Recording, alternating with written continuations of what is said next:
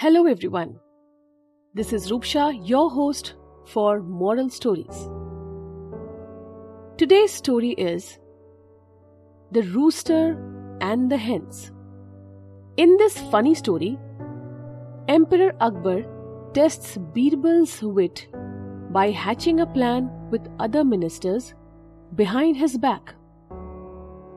Akbar tells his ministers that he had a dream, and according to it, the ministers who could find and bring him back an egg from the royal pond are the loyal ones.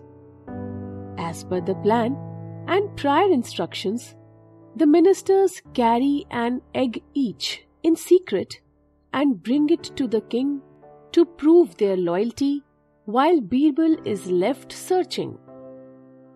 When he realizes it is a plot against him, he is quick to react. He goes over to the emperor and starts making rooster noises, saying he is a rooster and not a hen. So, he cannot bring an egg but can only make these noises. This makes everyone laugh at his quick wit. So the moral here is, a quick wit can get you out of a sticky situation. Thank you for listening. Have a nice day. Stay happy. Stay blessed.